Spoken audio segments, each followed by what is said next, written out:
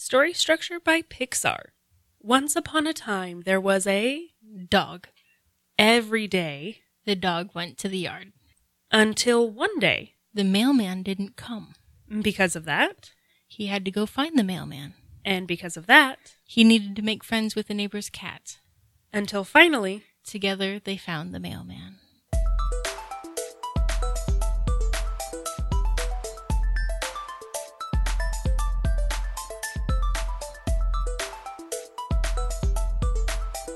You're listening to Writing Roots, brought to you by Aspen House Publishing. Welcome to Story Structure Basics. This is Lee S's. I am Lee Hull, and we are going to be talking about how to write a story. So, plotting a story and understanding your story structure is super important. Plotting?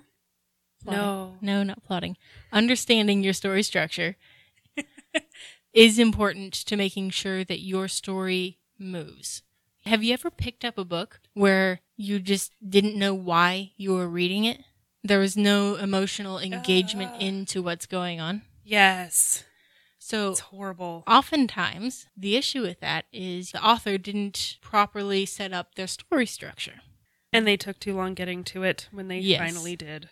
So one of the biggest mistakes that I've seen myself make as a new author, and that I've since seen other new authors make, is they feel like they have to tell the story before they tell the story.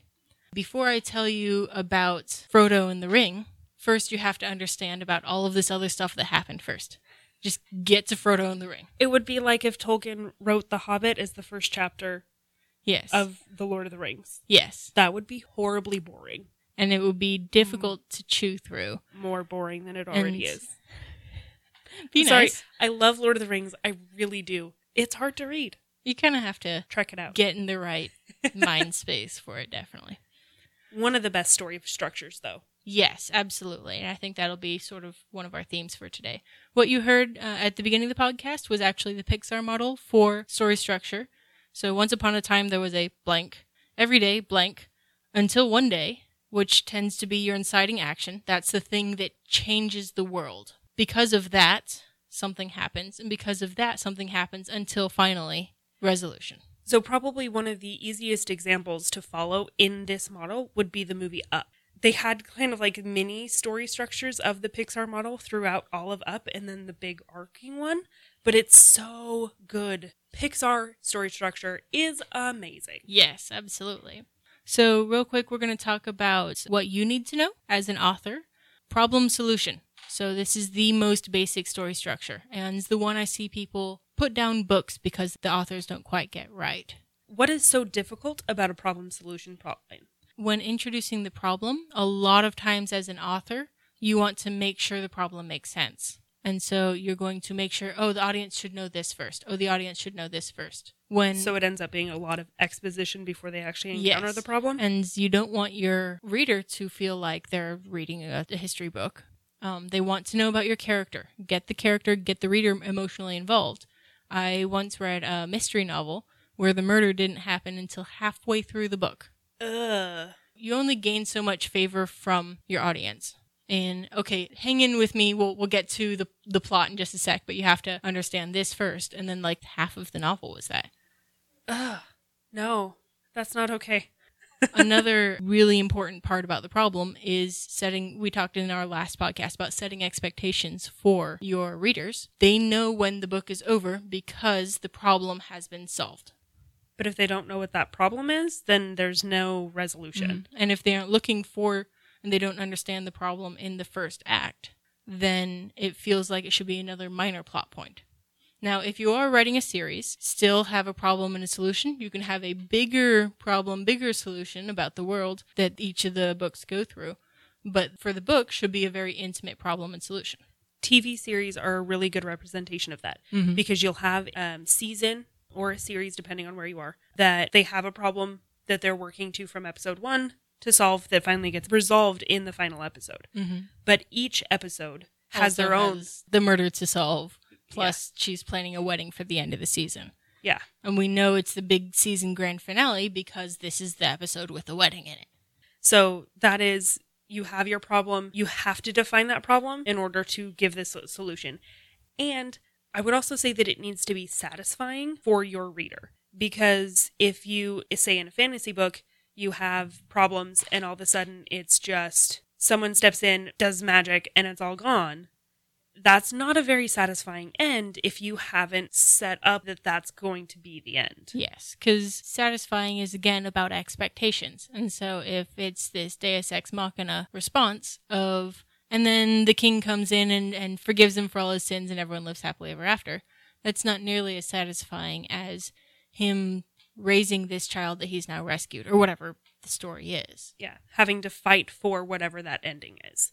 So the 2-act and the 5-act model are both actually more theatrical. You're not going to see that as much in novels, but we should mention it. The 2-act is a simple problem and then like introducing the problem, then introducing the solution. The 2 acts are split into the 2 acts because people need to pee, so there's an intermission. The 5-act is a little more antiquated in theater. You'll see that a lot of that in Shakespeare. Yeah.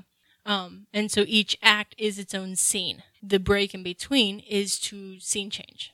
It can sometimes be difficult to translate this to your writing, but understanding what it looks like is important. Yeah, if you understand what it looks like, and it also helps if you're trying to do this in writing, have little mini climaxes for each of those acts. Have some kind of smaller problem that they're trying to resolve that they hit and then fix, but it's still only a partial solution toward the end. There's a tool that one of my favorite TV shows uses really well, and the tool is called Yes, But. So, yes, we've taken a step closer to the resolution, but it was at a cost. And so now that cost has become a new mini problem throughout your story. Yes, one of the brothers was revived, but it was the devil who revived him, therefore they owe the devil a favor. And yes, the TV show I'm talking about is Supernatural, if you guys haven't figured it out. Surprise, surprise.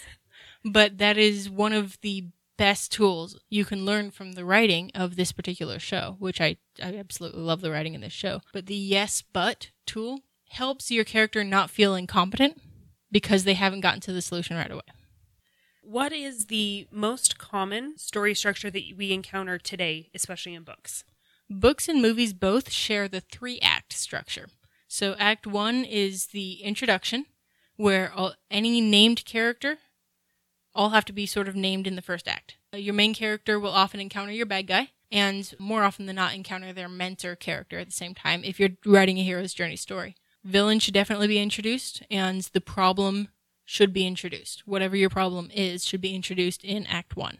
Act 2 is when everything sort of starts to tighten down. The reality really hits your main character. So if your character was kind of dragged kicking and screaming into being the hero, this is when their point of view shifts and they accept the hero mantle. They become the character they're supposed to be. This is where most pantsers especially struggle. Yeah. Yeah.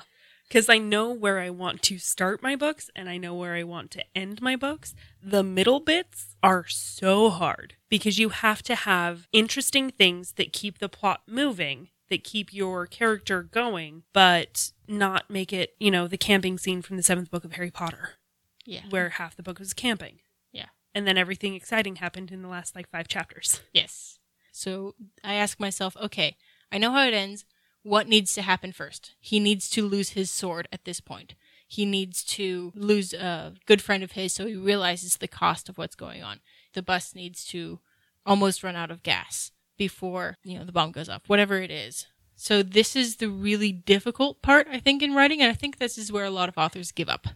After there's been that character shift, then there's the moment where the character loses their mentor and the stakes get really high. Your major failure, the point of no return, is kind of the marker of the difference between Acts 2 and 3. Knowing your resolution and all of the groundwork that has to happen, putting that groundwork down, if you drop it in Act 3, it feels very convenient. To me, that sounds like it would be very helpful in making sure your Act 2 is good. I can see how skipping to Act 3, writing that, and then you can kind of fill in all those blanks. It's part of why, as a pantser, I will try to write the whole thing and then go back to the beginning and almost rewrite the whole thing to make sure that those things that I finally got to in the end are well established in the middle. so that those expectations of the audience that I'm setting up are satisfyingly resolved. What would you kind of say to overview what we've talked about today? Don't be afraid of story structure. And a lot of people, I hear them go, I don't want to be cliche. Stop worrying about what other people think about your book. Get it down. And having a structure actually helps your audience engage. It does not make you feel cliche at all. Yeah, you can be really diverse. You can throw things in and be weird and do it differently. But if you aren't sticking to a structure, if you aren't sticking to something that people expect, you're really going to have a hard time keeping people around to read your books. Mm-hmm. They are more likely going to get lost in the middle and just set it down. So find that structure. Find what structure works for your writing. If you're a pantser, honestly, decide before you start writing what kind of structure you're going to go for. Whatever you do, whatever you choose, just figure out that structure and stick with it. And until next time, write selfishly. If you have a question or comment for our hosts or a topic you'd like us to cover, send us an email at writingroots@aspenhousepublishing.com or find us on Facebook by searching for Aspen House Publishing.